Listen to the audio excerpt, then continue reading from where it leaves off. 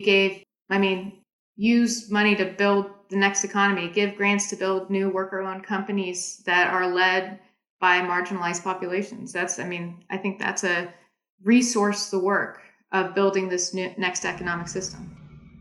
Thank you very much, both of you, Jason Weiner and Camille Kerr. Thank you very much. Great. Thanks so much. Appreciate you and putting this together. Thank you. This was a real pleasure.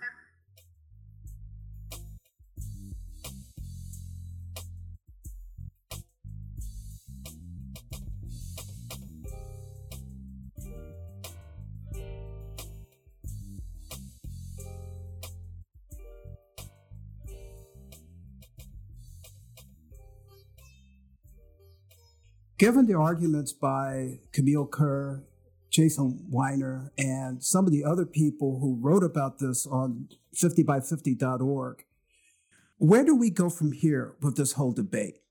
Yeah, well, that's a great question. And I really think that depends on who we are in the where do we go from here.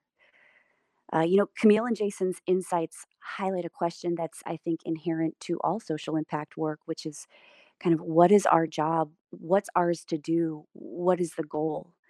Is it enough to make incremental change that benefits some, like the workers of New Belgium, who are going to have measurably different lives, whose families will have measurably different opportunities as a result of this? Um, or is it not enough? Do we need to shoot for the moon, right?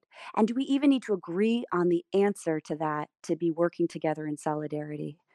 Um, and so I think these questions are important. Um, but unfortunately, they can sometimes create divisions among those who engage in movement work.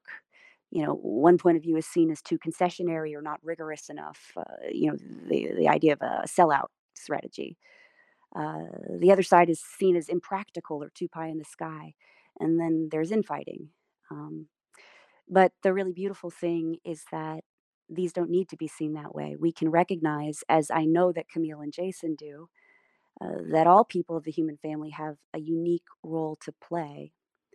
And I like to borrow here from the faith traditions, which remind us that all people have unique gifts and talents, and all people are called to serve. And by that token, I would say that all people are called to the work of creating a more just economy, and by extension, to the work of promoting shared ownership of firms, and by extension, that there is home in the employee ownership movement for many talents and many perspectives. And it's really up to an individual to determine with their conscience where in that work they're called to give. It's a righteous thing to devote one's life and talent to addressing the question of how a political and economic system should be structured to maximize benefits to as many people as possible. But it's also a righteous thing to devote one's life and talent to serving the needs of families and workers now, right? Jesus said, "Feed my sheep."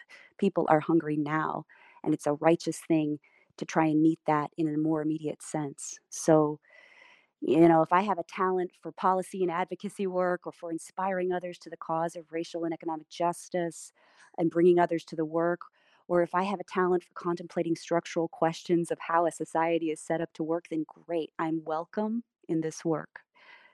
Or if I have a talent for business development or marketing or really creative corporate M&A legal work that can help create better quality jobs and wealth building opportunities today, working within the current system, then great. I'm also welcome, right? And I think the call is for individuals first to ask themselves where they locate themselves in the work, and then resolve the vocational question of what is theirs to do. And second, for those who are working on the long term systemic work and the incremental strategies, to recognize that each is coming from a righteous place and to support one another in the sacred process of discerning what's theirs to do and then working together in a spirit of humility